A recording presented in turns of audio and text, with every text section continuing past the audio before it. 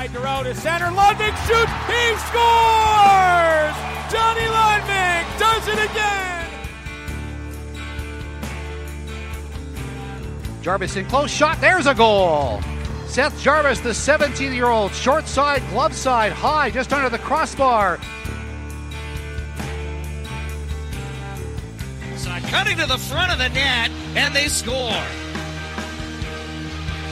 Reese Newkirk along the right wing just took the pass. That was phenomenal patience from Seth Jarvis and the Winterhawk.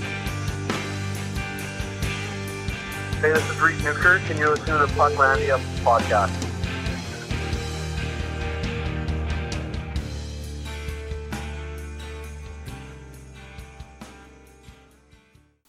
Welcome into Pucklandia. Pleased to be joined by Hartley Miller, the News and Sports Director of 94.3 The Goat and Country 97 in Prince George, BC, and also the color commentator for the home games for the Cougars up there in the CN Center, and also does the CAT Scan podcast, which I would recommend. And it's pleased to have you on the show tonight, Hartley. Well, Chad, with all those titles, I don't know if we're going to have much time left to do the rest of the show. Yeah, well, fortunately we got room, but yeah, let's start with that. I didn't, for those of us that haven't had a chance to listen to CAT Scan, and including myself with the new episode, what were some of the things that you guys talked about with Zach Funk and Riley Heidt? Yeah, the two top scorers of the Prince George Cougars we had on this week's edition of the CAT Scan podcast, which runs each week throughout the Prince George Cougars season. So we start in September and end April, somewhere in that area as soon as the Cougars are done. And it's mainly focused on PG Cougars, but WHL as well. And we have a variety of guests on the show. This week it was about looking back at the Portland series. And, with Riley Heidt, who had the two late goals, including the winner in the final minute in the Friday game that Prince George won 3-2. And then Zach Funk, who is zeroing in on a Prince George Cougars single-season goal-scoring record. As we do this podcast, he's sitting with 42. He's got 24 games left, and he's got 12 to tie Quinn Hancock's record that has been in existence since 97-98, so it goes back more than a quarter of a century or so. And so we discussed about playing Portland. We talked about the fact that who the powers are in the Western Conference, how they see themselves. Talked to Zach about looking to get an NHL contract, which he says could be done by March as his agent continues to talk to some teams. Talked to Riley Heidt about the disappointment about not being selected to Team Canada for the World Junior team, and also the fact that he was selected later in the NHL draft than many had thought, and he puts that into perspective, and the fact that the Cougars have a really good team this year and how far they can go and all of that. So, and then we talked to them about the coaches, and there's three coaches on the PG Cougars. Of course, Mark Lamb's the head coach. Jim Playfair is very well known as their associate coach, and what all the different coaches bring in terms of their style and their jobs and all of that. And Carter Rigby's an assistant coach with the team. So there was a lot of discussion. It actually goes for about 50 minutes. I was sort of surprised how long it went. But there were a lot of different topics. We got their views on, a lot of the league issues and everything like that. And, where the team is at, and the goaltenders and all of those things put together. Because for Prince George, it's been a very impressive season, as you know. And I think the main thing with Prince George has been their consistency. It took until recently for them to have lost back-to-back games. They haven't lost 3 games in a row. In other words, they really haven't been into a slump, even though they played, 44 of their 68 games. And those 2 losses that were back-to-back came in Portland on a last-minute goal, and then the next night they lost in Everett. So those are the 2 teams challenging Prince George for first in the Western Conference. But on that weekend, PG did get 2 points because it started on a Friday when they beat Seattle. So consistency has been something that Prince George has put them, at the top of the conference and all of those things. And so we talked about that, and and it's just according to those two players, their desire just not to lose back-to-back games and all of that. And they knew that at some point it's probably going to happen that you would lose 2 in a row, but it hasn't happened for 3 in a row. And based on the rest of their schedule, I don't think they're going to lose 3 in a row for the rest of the way. Yeah, I mean, that's, that consistency, I mean, that's so elusive, at this level, and to see the job that, Mark Lamb has done, really, building, investing several years to get to this point. I mean, what's it been like, working with Mark Lamb and covering this team as, he, has turned this Cougars team around? Mark Lamb got hired in 2018, and that's really when we got our CAT Scan podcast. So throughout, his tenure, we have been doing monthly CAT Scan chats with him, and that doesn't include talking to him on post-game shows and things like that. He's been very good to deal with, very honest up front, and he's been very successful trades. He's made 14 trades in the last year and a half. Basically, there's none that have not worked out. Some have worked out extremely well, and he's been able to do that without giving up a future first-round pick, and a lot of teams have been going that route. Prince George has been giving up second-round picks and third-round picks, but for the most part, they've been able to still hold on to first-round picks. They're in a good position going forward, even though they do have 9 19-year-olds on the team. But, in terms of dealing with Mark, he's been pretty much a straight shooter. He doesn't give you all the details. We try to, ask him what goes into trades and things like that. And he's very general in his comments in terms of that. But, he's a very proud coach. And things started off really slow. He didn't have the talent to work with, a lot of building blocks he had to put together. And, when he first started in Prince George, I think there was a lot of anxious fans that were wondering how long this was going to take and, how good a coach he was. But we went through the COVID era and all those kinds of things. And now I think everybody is fully on board, realizing a very good coach and maybe even a better general manager. And, with Jim Playfair adding to the coaching staff and his NHL experience, that's really aided this Prince George team. And you take a look and you see that Prince George all season long has been in the top 3 of penalty kill and power play. And that right there is another reason why they've been on top. And when you're winning, it's a lot of fun. And, Mark says, in the podcast, the last one I did, this just came out last week. He says, this is the best team that I've ever seen in terms of chemistry and everybody getting along. And I said, Mark, I'm sure that's true. But it has to do with winning, and he can't deny that. Nobody can deny that. When you're winning, you're having fun. Everybody's buying in. Nobody's arguing. All of those things. That's for the most part. Sure, there's some exceptions. And so I think that's been a real key. And, for him, I think doing the interviews, it's a lot more fun when you're winning. There's no question about that. And I think that he has found that, but he's been very cooperative. Now, Hartley, you've been covering this team for a long time, and the 2017 run, the Todd Harkins team that won a banner for the division. I mean, coming down the stretch, what's the feel like around this team versus that last division winning team, and kind of how does the vibe compare? Well, in 16-17, they made some trades and gave up good young talent and first-round picks and all those kinds of things. And when you put all that talent together, they didn't have the chemistry. And they actually started to fade down the stretch. They were able to hold on by a point to knock off Kelowna for first place. There were high expectations. They played Portland, and the Winterhawk fans will remember that. The Winterhawks were a much younger team at the time. The expectation in Prince George is, well, they'll take care of Portland, and, should be able to win a couple of rounds this year, and who knows, if everything comes together, maybe they could go a little bit further. But there was something just not right with that team in terms of, I don't know, and I don't want to overuse that word, chemistry, but it really, it just didn't have, you know, a lot of the intangibles. I think that's a really good word. Yeah, they had a good goaltender. They had some guys that could score, you know, the defense that was there.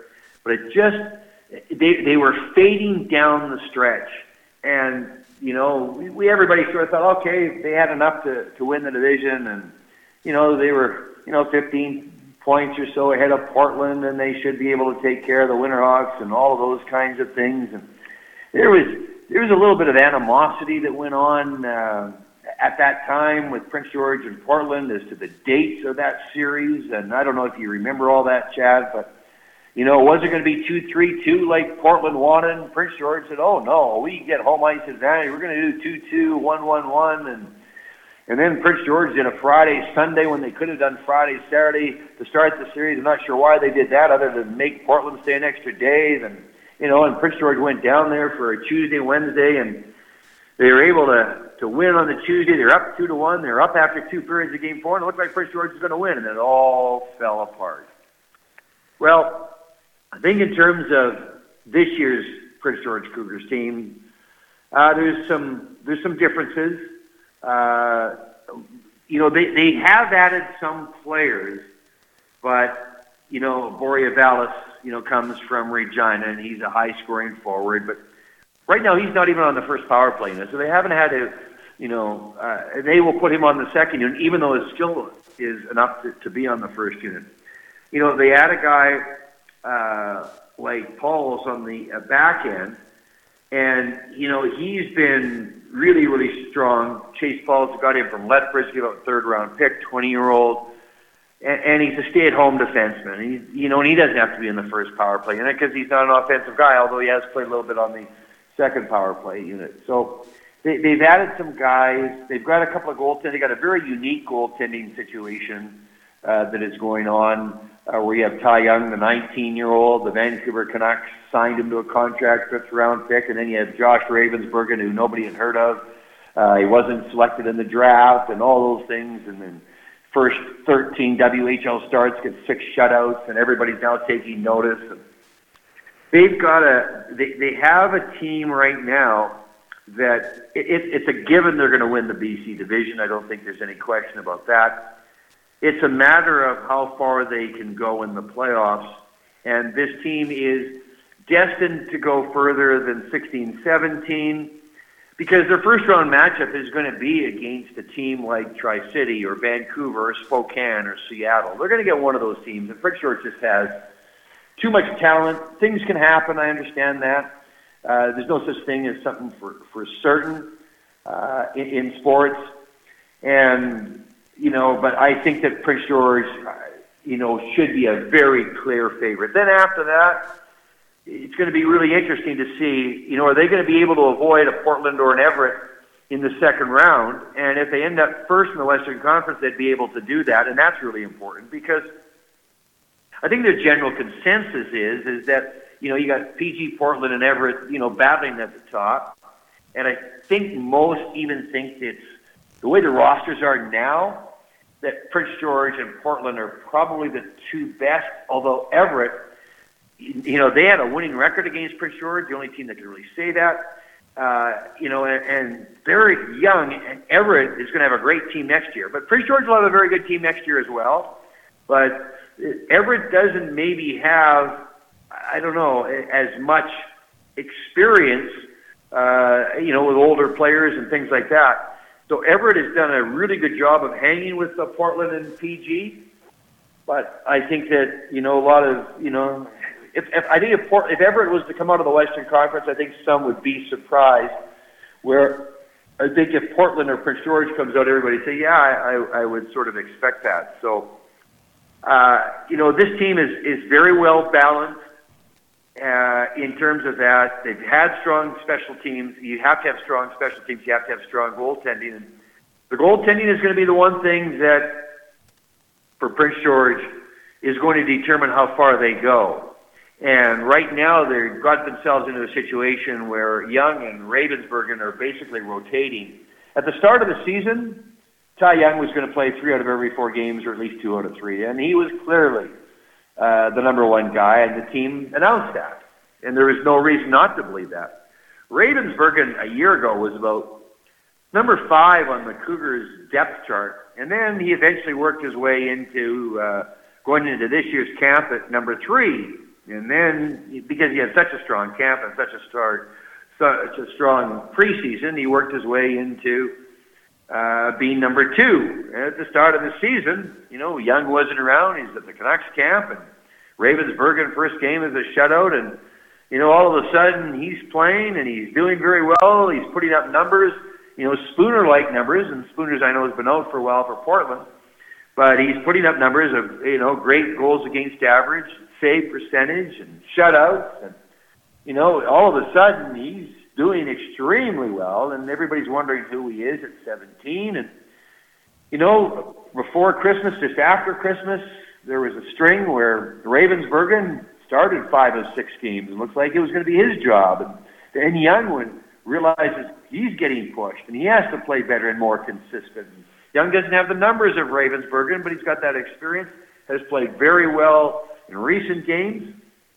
So now they're basically on a rotation. So, and Mark Lamb has stated for the rest of the way with, just a couple of dozen games left, he doesn't want one of his goalies to go 2 weeks without playing. So we knew, for example, last weekend, they were playing Portland, and even if Ravensburgen would have got the shutout on Friday or done extremely well, Young was going to play on Saturday, because if not, it would have been a 2-week gap until they play again, which is this weekend, where the Cougars have 3 games in 3 days in the U.S. So he wants to have both guys ready, both guys, set to go. I would guess that if the playoffs were to start tomorrow, they would still start Young, being the 19-year-old with the experience. But based on play, based on numbers, Ravensburgen has to be seriously considered, even though he's 17. And, that's the one thing with the Cougars is, somebody could say, well, you do have 9 19-year-olds, but they also have 2 super 17-year-old rookies. Not only Ravensburgen, the goaltender, who's, got the record of 14-4-0-1, 2.15 GAA, 923 save percentage and onwards, but then you've also got Tarek Parizak, a 4th-round pick, and, he's been putting up, 28 goals and, 63 points, and, he's averaging more on a point per game. He's the leading scorer among rookies and all of those things. And these are 2 17-year-olds, but they're going to have a back next year and the year after that they can help build around. And Riley Heidt is an 18-year-old and, battling his line mate Zach Funk for, in the top 3 of WHL scoring, along with Fergus and Moose Jaw, classes up there and everything like that. But, they've got good players coming back, so they will be good. In other words, here's the big difference. In 2016-17, for Prince George, it was all or nothing. They put everything. They did the trades. They did everything.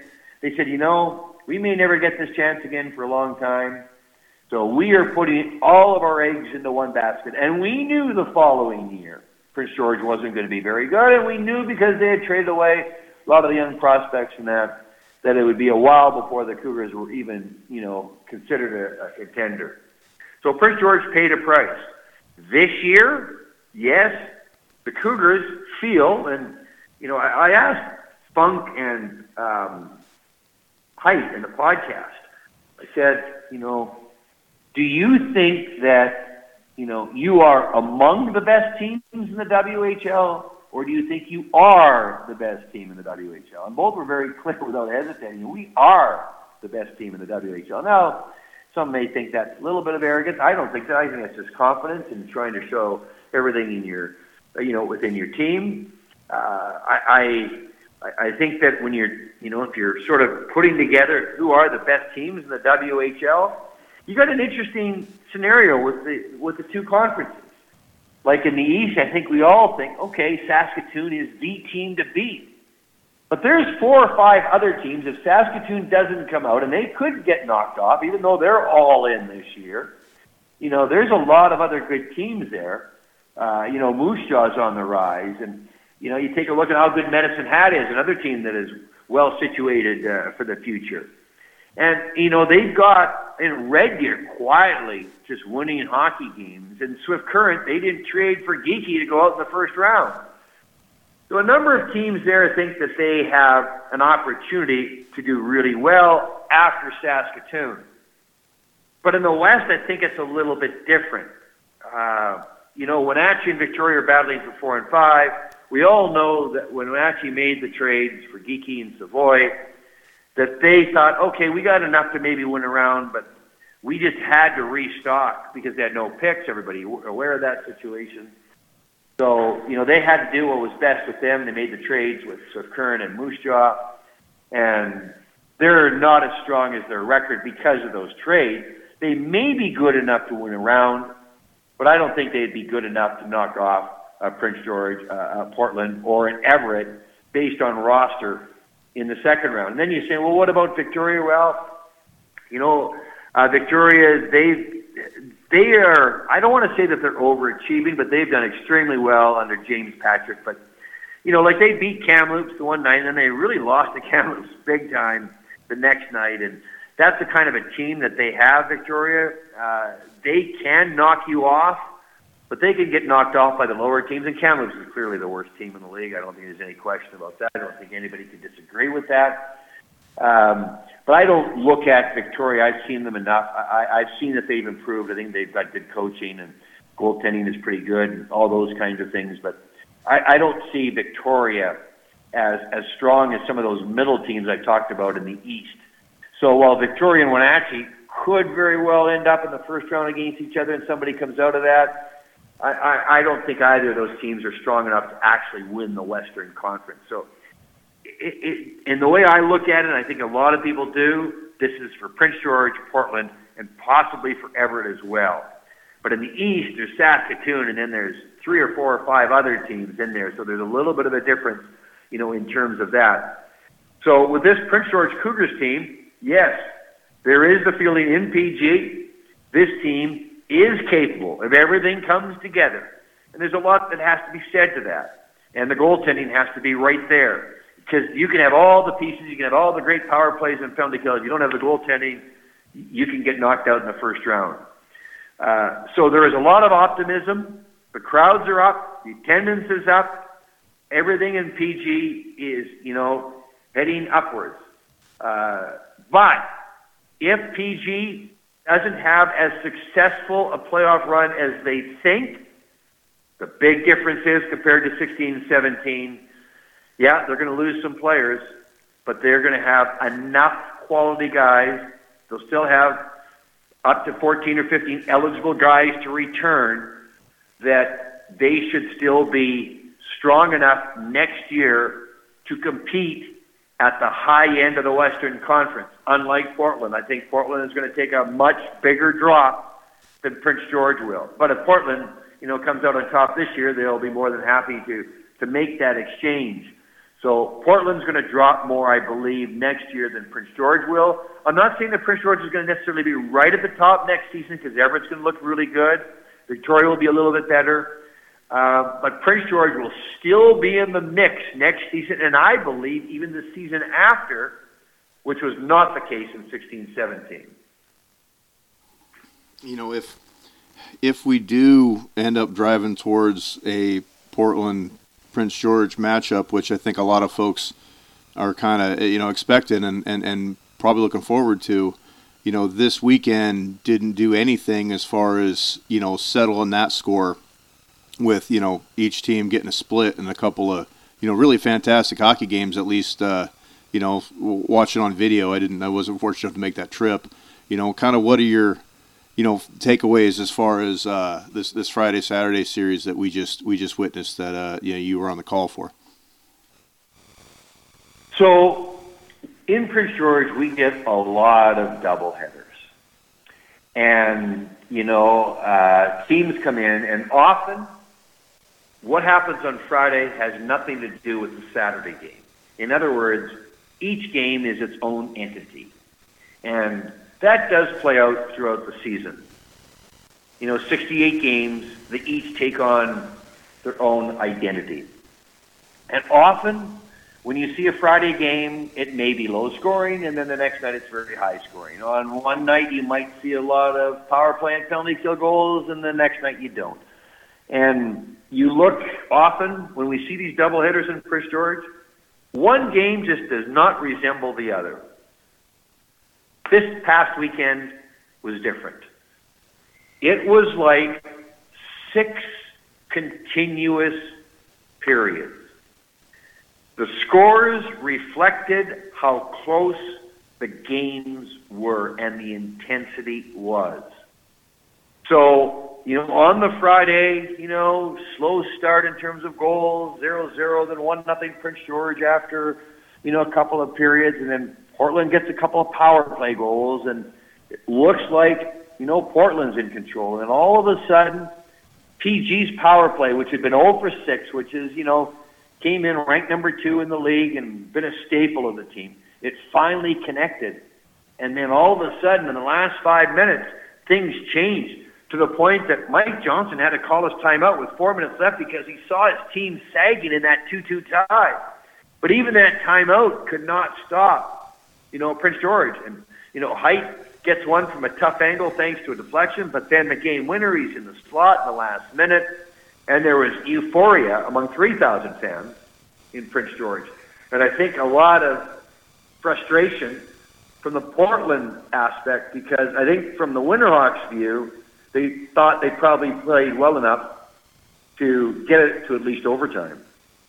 So you come out the next night, and would it be a very different game? Would there be a lot more goals? What would happen there? And then, we see, again, great hockey. This time, Portland, again, they're able to jump out to that 1-0 lead this time, as opposed to the previous game, and PG ties it, and, Portland would go ahead. But in that third period, while the Winterhawks, had that lead, it was all Prince George.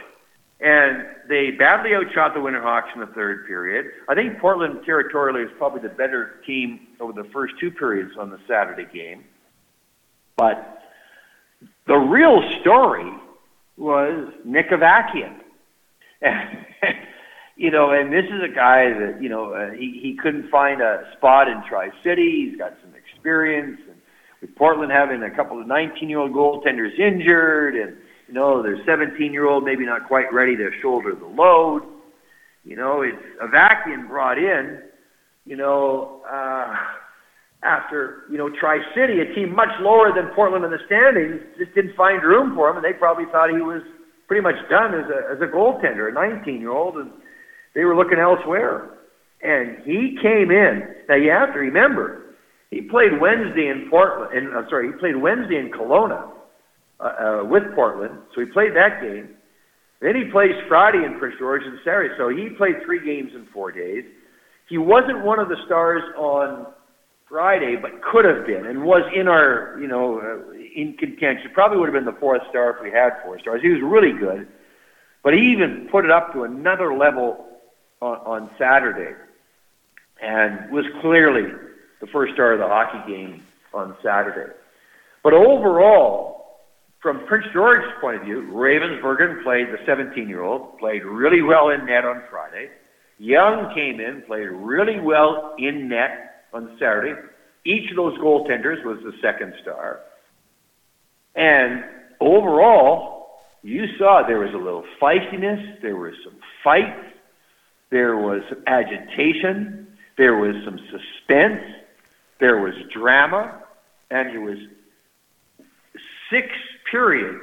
And, I mentioned about, Portland probably thought that they should have been able to get at least a point on Friday. And I think Prince George thought the same on Saturday when the Cougars lost 2-1. They thought they played well enough to at least get a point. So it was interesting. Neither game did go to overtime. But overall, each team got the same amount of goals as, Prince George ended up 4 and Portland ended up 4. And it was as good as advertised. For the regular season, which is not playoffs, and I don't, some guys that get a little carried away, well, playoff hockey, this was as good as playoff hockey. It's not. But for January, regular season, out of the 68 games that you play, what we saw in Prince George, and by the way, Saturday is a full house, 6,009 special night, Indigenous night, feature night, great crowd. And I think the fans may have gone home a little disappointed that the home team didn't win, but they would have been very pleased with the entertainment value and the effort of the home team. So overall, the quality of the games, the intensity of the games, was as good as you could get or expect for January out of your 68 games. So I don't know if the rest of the way, you may see games that can match it. I'm not sure you're going to see games that can beat it until you get to the playoffs. Hartley, you've been giving me what I've been looking for and asked for. Brought up a couple of points that I was planning on bringing up. Specifically, I feel like Raffensperger should be a bigger story in this league. I thought he had taken more of a number one role than it apparently is the case. But still, I think one of the bigger stories in the league as far as a team leading their conference with a 17 in goal, and then also you see in the evolution of Nick Avakian and I heard you mention on the broadcast and then recap it here as far as you're right. We've been watching that story pretty closely here. A guy that was out of the league and there was no room at the inn, and he's really made the most of his opportunities here. You mentioned 3 and 4 nights. He's played the last 11 straight for Portland, which isn't a thing that they like to do. But I think most of us thought it was just a stopgap until some guys got healthy. I think they might have to find a home for some of these younger goalies and might have to keep him on as insurance through the playoffs. Once they get Spooner back, but that's yet to be seen. Yeah, and obviously when Spooner comes back, he's going to be their guy. I don't think there's any question about that. But you mentioned about that Avakian has made all those consecutive starts. But I was just trying to point out that 3 of them came on the road in a 4-day span. And often, we see a different goaltender Friday compared to Saturday, especially if a team has played on Wednesday. But Portland was in a situation that Avakian has played so well for them that they had to keep doing that. Where, as I mentioned to you, Prince George went into that weekend knowing that each goaltender was going to play a game. Ravensburgen is a real story. I mean, we've never seen a goaltender in the CHL start their career as a 17-year-old with half a dozen shutouts in his first 13 starts. I mean, it's unheard of. There have been other games where he has lost a shutout in the third period and allowed 1 goal. Now, he was not selected in the prospects draft. Not a team took him. But the day after the draft, the Cougars listed him on their 50-player roster. List, if you will. And I've been asking, and I asked Bob Simmons, who's their head scout, how did Ravensburgen get overlooked? And it really had to do with the fact that in his draft-eligible year, it was COVID. And so scouts didn't go, players didn't go, and he was in a situation where he was on a rotation basis, and all of those kinds of things. He fell through the cracks because he wasn't seen enough during the COVID era, I think is the short answer. I think there's a longer answer to that. But, so he came in, and at the time, remember, when he made the team, he was 16. He has a late birthday, so he's not even draft eligible this year for the NHL draft because he's a late birthday.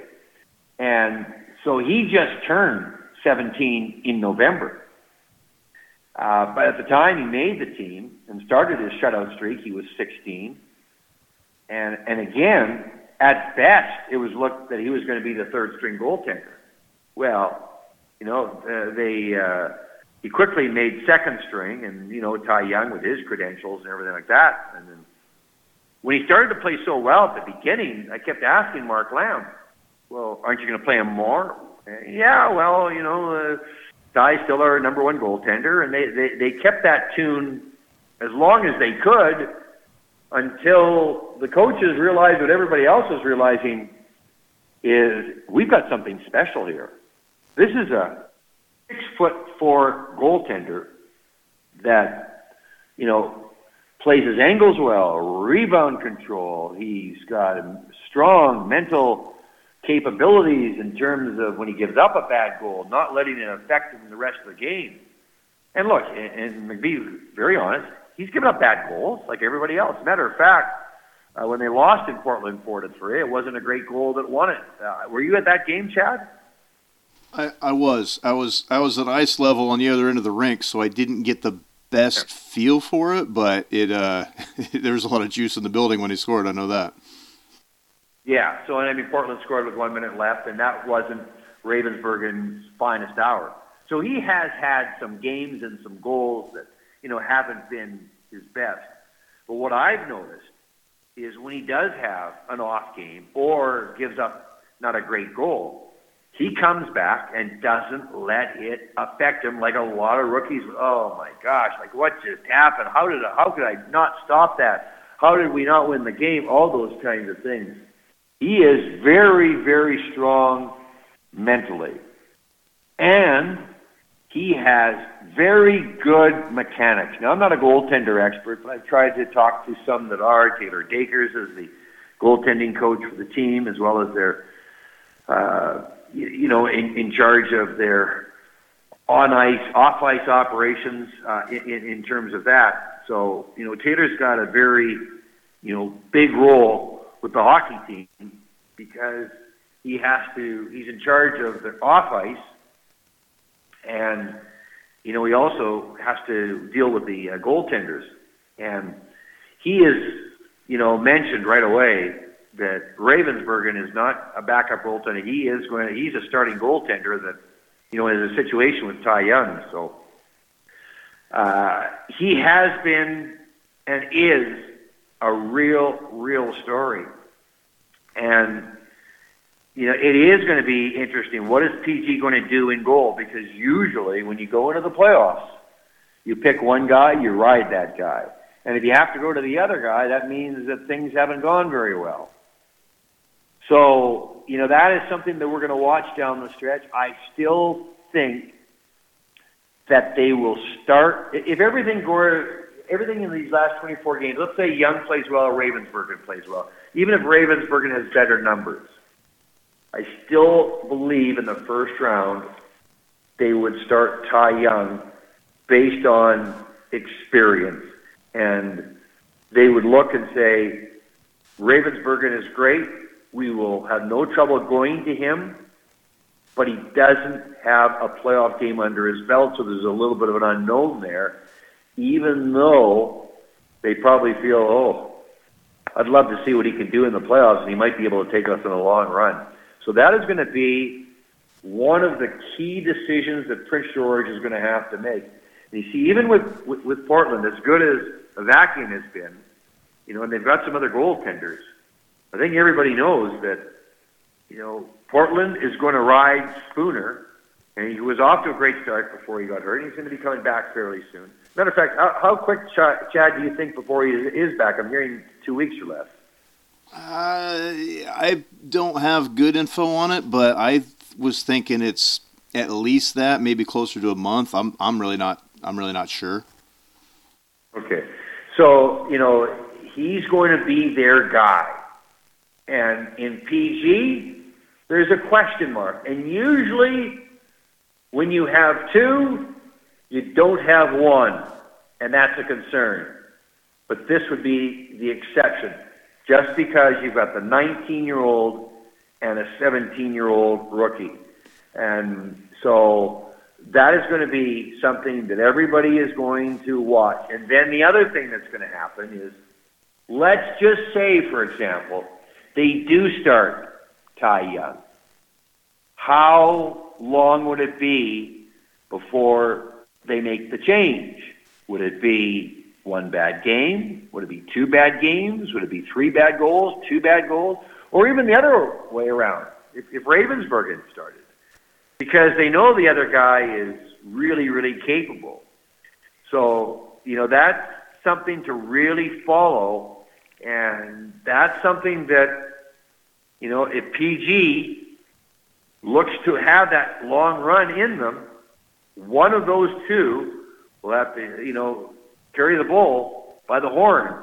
And that's going to be a little bit more difficult than what you think, because playoffs, it's different. We all know that.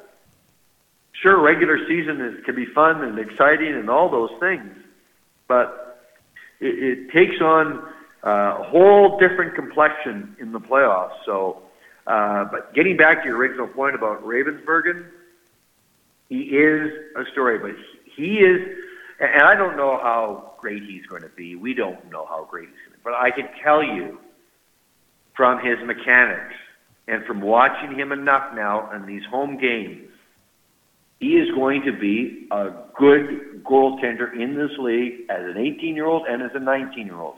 How good? Maybe a little bit of a question mark.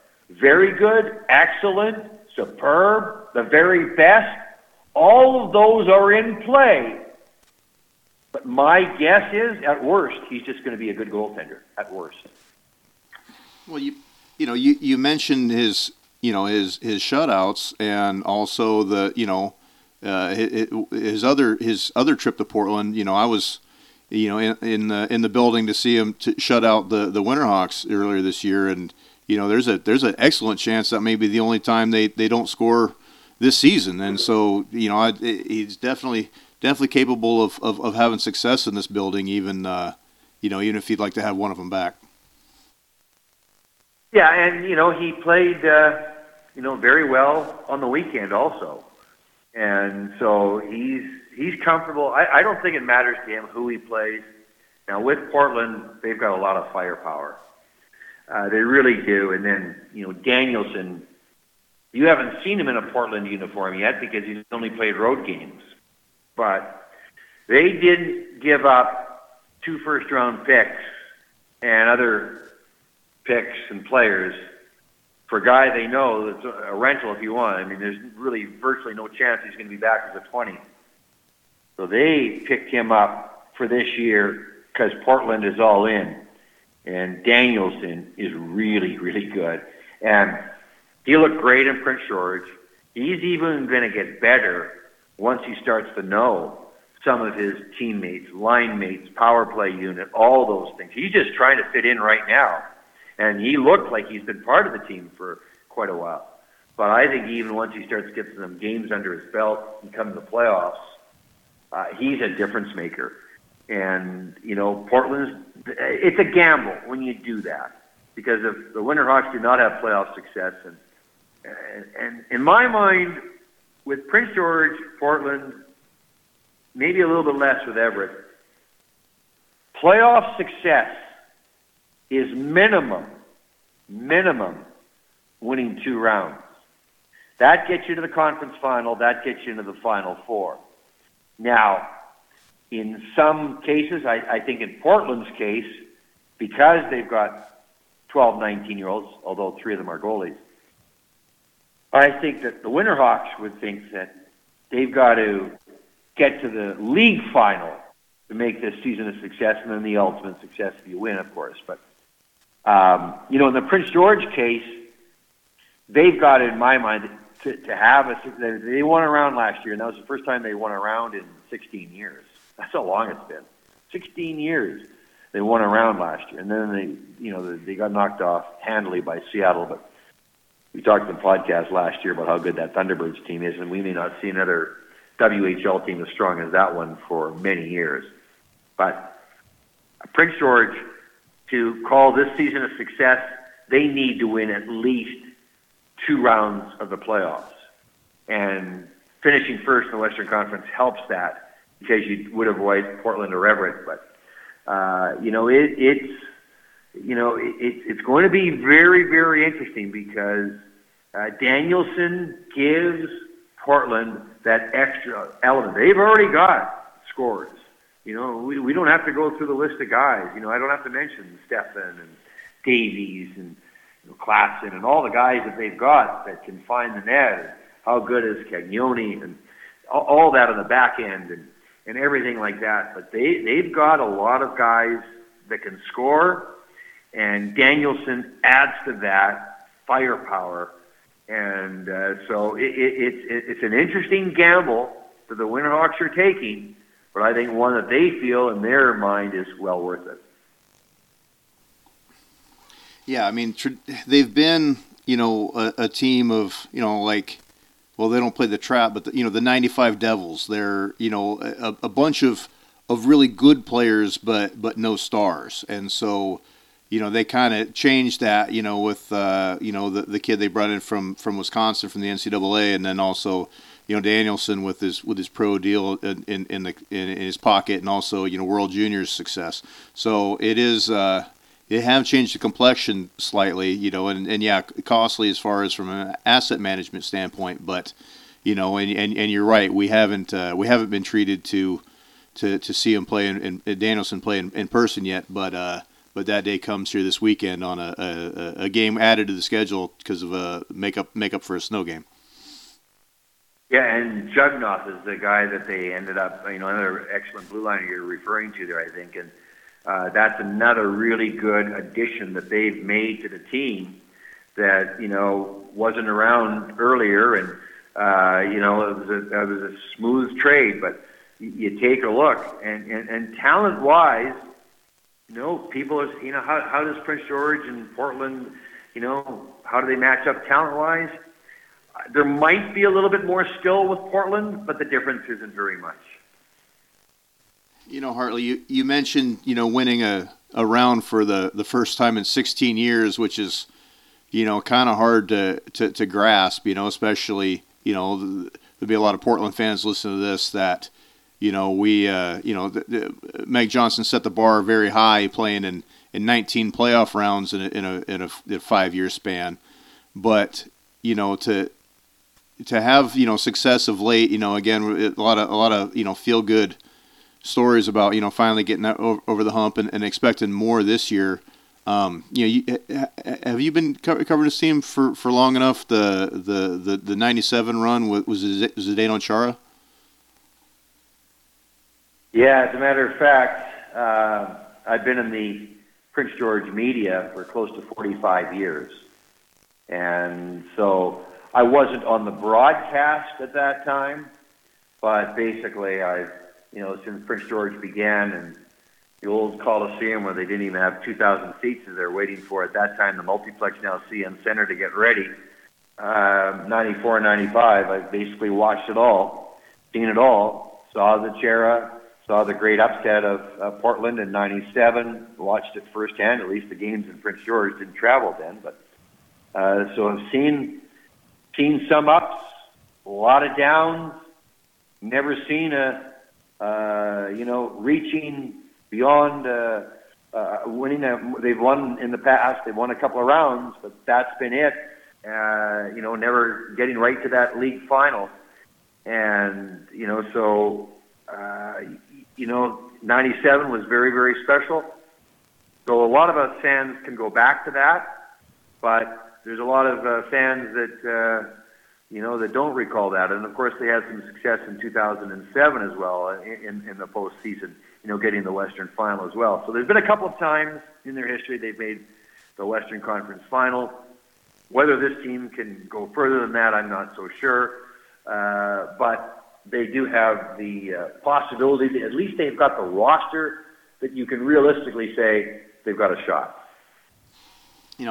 I forget. I don't know about everybody else, but I forget about that Setaguchi team having success. But that 97 team. I mean, I hear stories about the whole town having Cougar fever and really kind of embracing that spring that run that they had. I mean, what was the vibe like around town? That's kind of what I really wanted to know. I can't even explain it to you. At that time when people got their tickets, the tickets, and people would phone in for their tickets and all that stuff, and there wasn't the way you get tickets now and people on their phones and everything like that. There wasn't that available back in '97, and you either had a lineup or phone. Sometimes you couldn't get in. The tickets would go on sale, and especially after a couple of games, even after they got that first round, they were such an underdog against Portland, but they got the split in the first two games there, and the tickets would be gone within 15 minutes to 30 minutes, and that includes the lineup for people that were waiting. They had to put some tickets, but the phone lines were so jammed. I remember some of the operators said they'd never seen anything like it. The fever in town. And you have to remember also that the team just arrived in '94 and '95 and didn't have any success then. And that particular '97 team, they were a lower seed, number 6, but Sherrod only played half a season.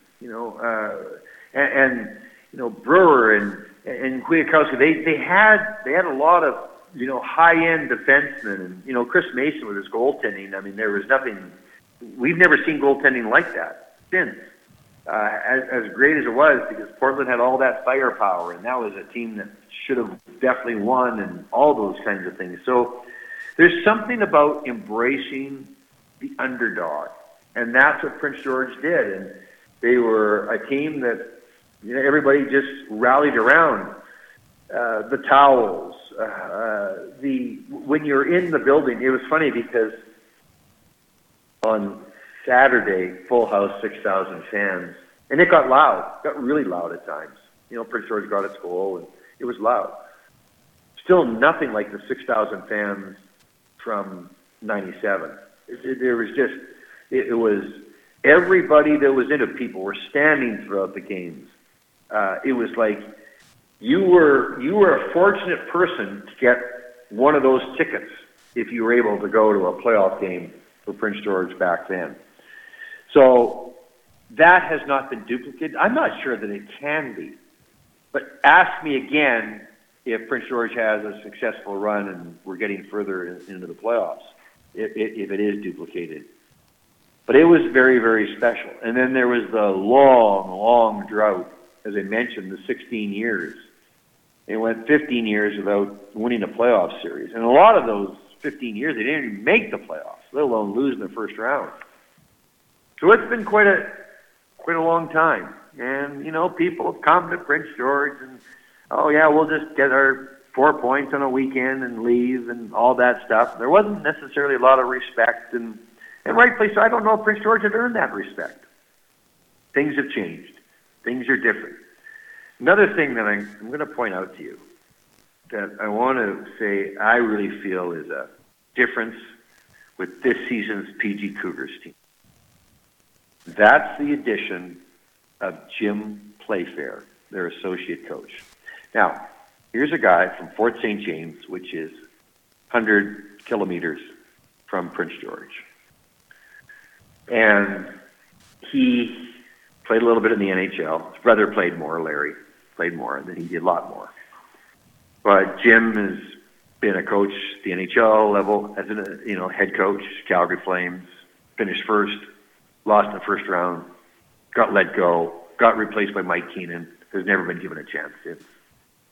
He's still puzzled, and I don't blame him about that. I got a chance in the AHL, and a lot of people, when they Google Jim Playfair and having a coaching fit, we'll see him when he was in the AHL and throwing things and getting on the official's case. And of course, when we had him on the podcast, that always comes up and everything like that. But the Cougars, in years, have never been good on the penalty kill. This year, they've been great on the penalty kill, and that's Jim Playfair's responsibility. He's not as much on the power play. I think that's more Mark Lamb.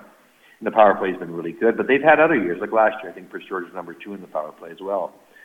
But PG has not had a good penalty kill. And that has been where Jim Playfair has made immense difference. And he's taken offensive players and converted them into penalty killers and telling them if you want to get to the NHL, you got to be a really good penalty killer, not just a scorer. His attention to detail, I don't know, and I'm hearing this from various sources, well-respected sources. There's nobody that looks at film more than him. There's nobody that loves to talk the game more. He's very intense, different personality than Mark Lamb. They work very well together. There's a lot of respect there because of Lamb's success as a player, coach. Same with Jim. They're both 59 years old. Jim Playfair last year was a consultant. He got let go as an assistant by Edmonton Oilers at the time that Dave Tippett got let go. So, he had some time on his hands, and he helped out casually. And then when Josh Dixon decided to go to Ontario, back to his home province in the off-season, there's an opening for an associate coach. And, Mark gave Jim Playfair a call, and he said, yeah, let me think about it. I might be interested. But, he got a lot of offers. Pro offers, WHL offers. I'm not exactly sure what they were, but he really should be a head coach at the WHL level, if not higher level, AHL. And at some point, for his sake, I hope he gets another chance in the NHL. It has happened occasionally, but he's going to be into his 60s. I don't know if that's going to work to his advantage. But he has made a real difference on this hockey team. And you talk to the players, and they will tell you that and we hear the terms attention to detail. And what is that? Well, he breaks things down, where you're supposed to be, how every little thing he will show each player. And there's just some guys that have special talents in terms of breaking things down and the finer points of the game that other people some people, they just have that more than others, and he has that ability to relate to a player exactly where your skate should be, where your stick should be, where your position is, if you're even out of position for a few inches, why it matters, where you need to be, how that goal went in, if the opposition scored, where the individual should have been. He's been really, really good. I don't think they've got him long term because I think that he will end up getting a head coaching job somewhere. He wants, his goal is obviously to get back to the NHL and not just be an assistant. But he has been a real big addition, and nobody has denied that.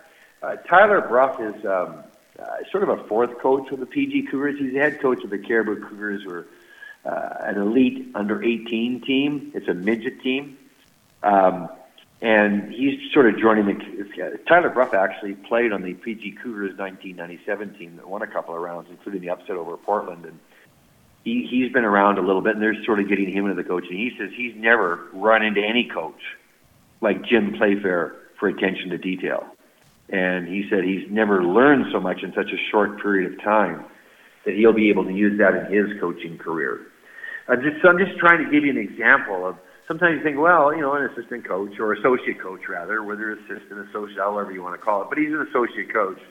But he's an associate coach with authority that when he talks about the penalty kill, when he talks about playing in his own end, Mark Lamb's not going to disagree with him. Mark Lamb is not going to overrule him. The players understand and they know from the blue line back, that's Jim Playfair's responsibility. And he does an outstanding job with that. And take a look at the Cougars' goals against. Well, I've had the opportunity to ask Mark Lamb a couple times about, winning the Stanley Cup with the Oilers, but, Jim Playfair, when he was a player in this league, he, won the league one year and the Memorial Cup the next year, and that's, been some time ago, but it's something pretty nice to put on your resume that they get so many chances to win a Memorial Cup and then also winning the league on top of that. So that's that's not too bad either. Well, yeah. So he's had success as a player at the junior level. Didn't get a lot of NHL games, but, was able to play professional hockey and experience all that. And this year, he got some international experience for the very first time in his career. It took until being nearly 60, but he was asked to be an assistant coach for Team Canada at the Spengler Cup in Switzerland. And Bruce Boudreau was the head coach of that team, and he and Bruce have a really good relationship, and so he took up that opportunity. Now, Canada didn't do as well as they had hoped in that particular tournament. They lost out in the semifinal. They had a 3-1 lead late and lost 4-3, and it was one of the things that Jim mentioned. He said, they said, well, what did you learn? And he said, you're always learning about holding on to leads and what goes into them and everything like that. I mean, you're in your last game at the Spengler Cup. Team Canada's up 3-1, and they end up losing 4-3 when the game was 3-1 with 5 minutes left. Pretty tough way to end a tournament, but that's what happens. And as Jim mentioned, that's another thing that he can learn from, that he can help relay to the players. And he's helped a lot of players. So when Riley Heidt, for example, wasn't selected to play for try out for Team Canada for the World Juniors, Jim Playfair was right there and giving him stories about how players have been overlooked, and Height's become a better player since then. We were very surprised in Prince George that he wasn't selected to at least try out. But Hockey Canada, they've got their way, and I know he's 18. But they did take some 18-year-olds on the team and everything like that. So I'm sure he'll be on the team next year. But he's become a better hockey player under Jim Playfair. Yeah, that World Junior squad could use another couple more goals, but that's hindsight's 20/20 on that one. Yeah. I've kept you for some time, Hartley.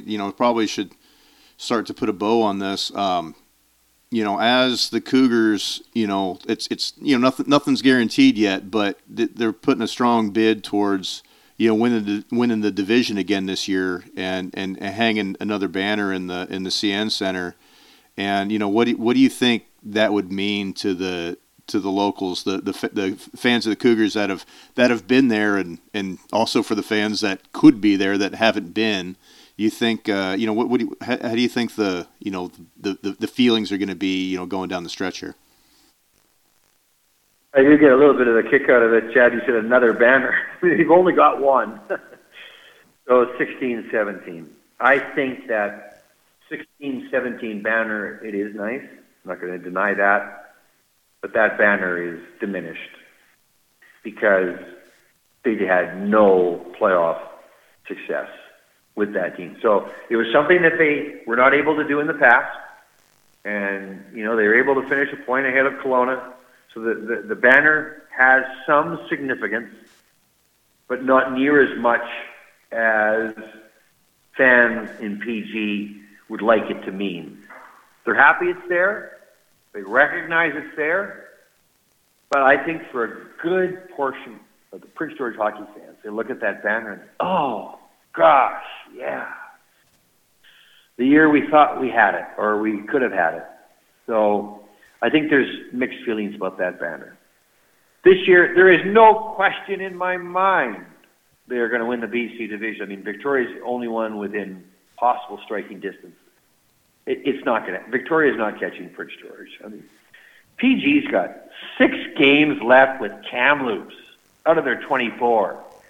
I'm not saying they're going to win all 6, but there's a lot of points that they're going to get out of those games. Kamloops is not a good team this year. They try hard. They can knock you off now and then.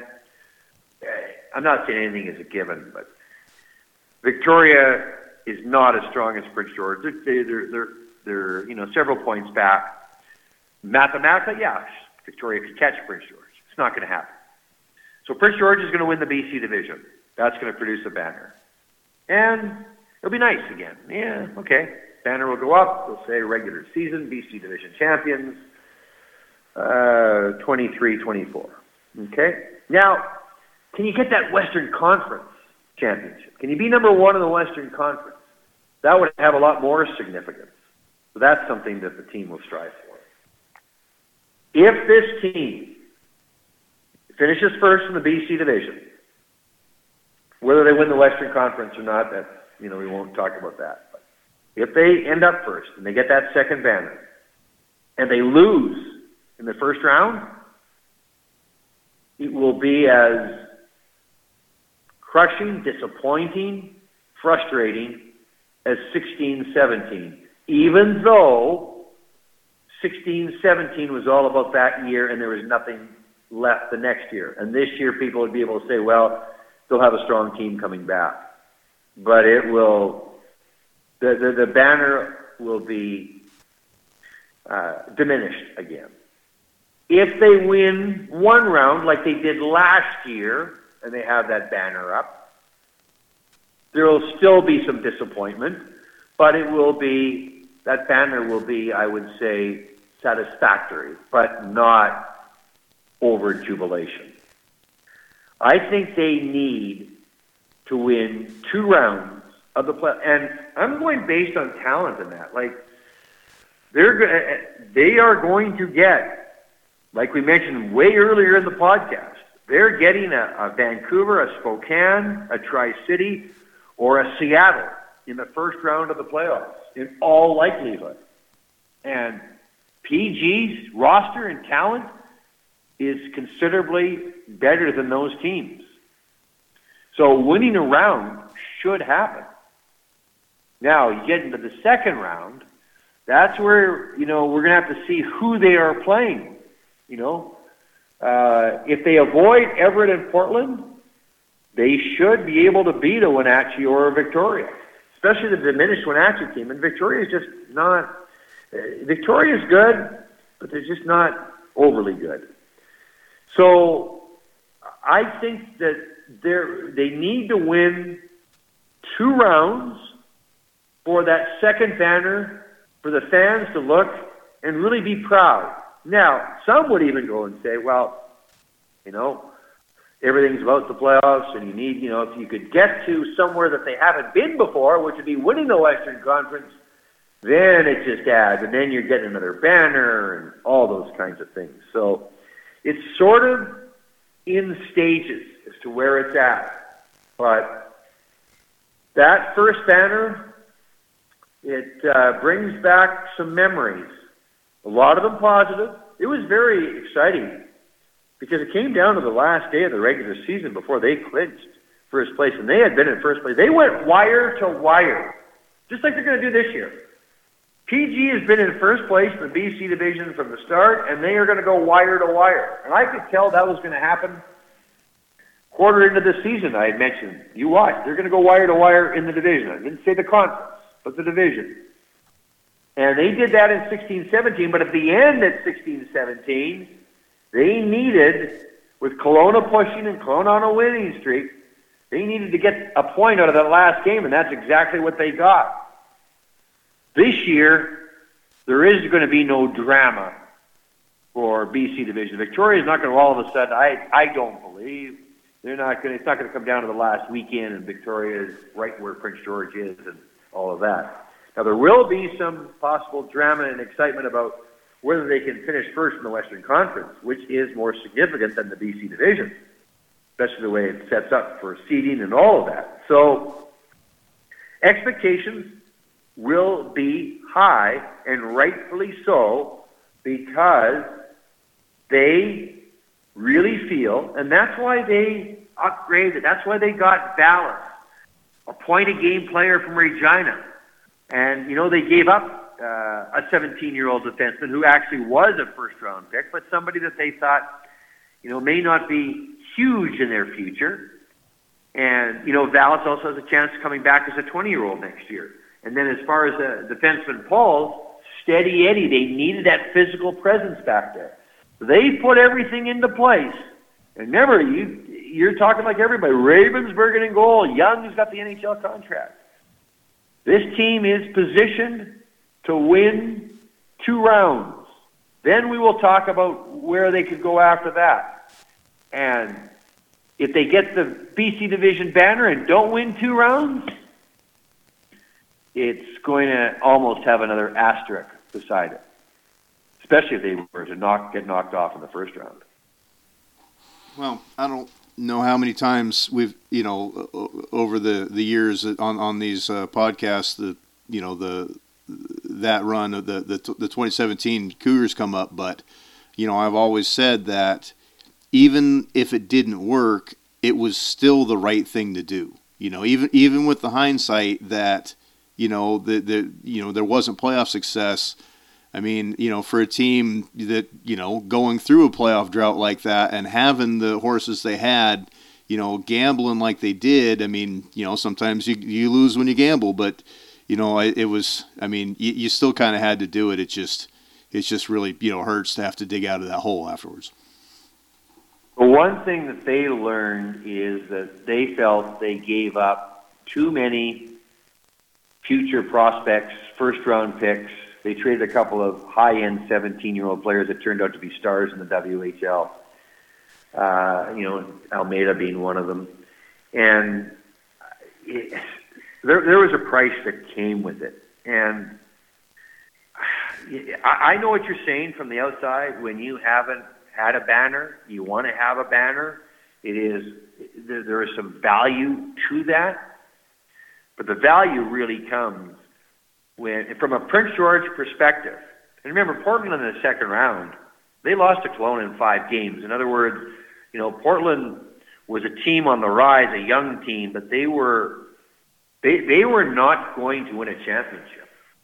PG's roster had that ability to win a championship. So one thing the Cougars learned, and Mark Lamb wasn't part of that team, but even ownership said,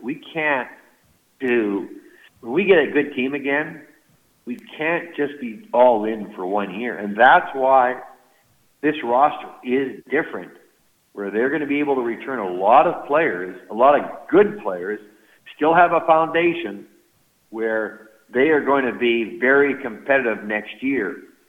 So I know some people will look at it that it was all worth it because they ended up with the banner. You may have a hard time convincing some Prince George hockey fans of that, though. Yeah. Well, again, we'll see, and I suspect that most fans listening to this would like to see them have some success as long as they're not playing the Portland Winterhawks. Right, and rightfully so, and it's and some of the rivals that Portland has, whether it's a Tri-City or Spokane, maybe Prince George will play them in the first round, and Portland would like to see one of their rivals get knocked off again. And I think if you're Portland, I think that ideally you would love to see a Prince George Portland Western final. Now, some may say you want to see Portland Everett because of the travel, which is I could see that point. But there's something about Prince George and Portland, what I saw that last weekend with those 6 periods. And you have to remember, you watched earlier in the season when Prince George played Portland. The rosters have changed a little bit since then, especially the first game. Now that the rosters are all set, it's skill. Yeah, there's going to be some physical play and everything like that. But there is, I think, now Everett I think is very good and they play very well as a team. But if I'm looking at skill and talent in the Western Conference, the 2 top teams are Portland and Prince George. That doesn't mean that Everett can't come out of the conference. But I don't think they have, on paper, the skill and talent of these 2 teams. And if you're a hockey fan, I would like Prince George to ideally play Portland in the Western Final more than anybody else. And how you say, well, if Portland and Everett get knocked off and you get easier opponents, everything like that, and that's fine and that's great, and everybody just wants to win. But you want to see excellent hockey played at a high level in the WHL. Not as high level maybe as Seattle last year, but certainly the next level down, as good as it's going to get for 2 teams. Portland, Prince George would have it all. And considering, a little bit of history, what happened, you go back to 97 and PG with the upset of Portland. You go back to 16-17, Portland with the upset of PG, and all of that and everything like that. I'm not saying it's a rivalry like they brought the States or anything like that, but Portland went away. I'll tell you, I watched those Winterhawk players leave the ice on Saturday. They were very happy to make sure they win on the bus with at least one win. And they probably thought they should have got at least 3 points out of 4. But they were satisfied to come back and win that game. And I think Portland knows. I think PG knows. That's our top competition. We don't know if it's going to, because both teams are going to have to win 2 rounds. There's a grind to that. But hockey fans are going to win out. And Portland fans would really enjoy that series. And you would be able, I remember, Chad, last year you asked me on the podcast, who's going to win, Seattle or Kamloops in the playoffs? And from your point of view, you had just seen Kamloops beat Portland, and I'd watched Seattle wallop Prince George, not just beat them. And I suggested to you there was too much of a goaltending difference, and that I don't care what anybody says, Seattle is going to win that series. I sort of thought 5. I said at the most 6. As it turned out, Seattle was up 3-1. Ernst had a great game in net for Kamloops, and Portland and Seattle eventually won in 6. And I know at that time, because you had just seen Kamloops, you really thought in your mind, a lot of people did, Kamloops, Seattle, that's a tough one to pick. That's tough. In my mind, I thought the goaltending was too different. I thought Seattle had too big an edge in goaltending. I just thought Seattle had a better team. But if we get this year, Portland and Prince George, now that's a toss-up. That is where you could start to make cases for Portland and for Prince George. And, I understand that, I'm do the home broadcast for the Cougars. I'm not paid by the Cougars. I'm paid by the radio station. Just want to make that clear. But, and a lot of people from Prince George would, obviously predict Prince George to win. I wouldn't, in terms of how I would look at it, I know that I'm going to have to really assess it at that particular time and not just say, hey, Portland's going to win or PG's going to win. I was convinced last year Seattle would beat Kamloops. I'm not convinced who would win between Portland and PG as the saga continues, as the drama builds. Let's see what happens in the regular season. Let's see how these teams are doing in terms of playoffs. And then in terms of injury. Spooner was out for Portland, but Zemer, high-scoring forward for Prince George, third-round pick of the LA Kings, 19-year-old, plays with height, plays in the top line. He's been out for Prince George. He's coming back for the playoffs. He suffered a serious ankle injury, and he's been out for quite some time, supposed to start skating early March. He's convinced he'll be ready for the playoffs. That's going to be a big addition for Prince George. But we see what the rosters are. We see what the talent is now. 2 key injuries can certainly turn things around. So, but all things being equal, if we add Spooner to Portland, we add Zemer to Prince George, from what we saw on the past weekend, it's going to be a toss-up. And people can make predictions, which we all love to do and have fun with that, but they would have predictions with a little bit of, I think this team is going to win, but I'm not going to be surprised if the other team is going to win. Love it. Well, Hartley, I appreciate your time, and I'm sure we're not done talking about the Cougars here down the stretch on this show or on WHL Unfiltered. So I appreciate your time. Well, it's been a pleasure being on your podcast, Chad, and anytime, always available, and all the best to you and the Portland Winterhawk fans, and I just appreciate the opportunity today to be a little bit of part of Bucklandia.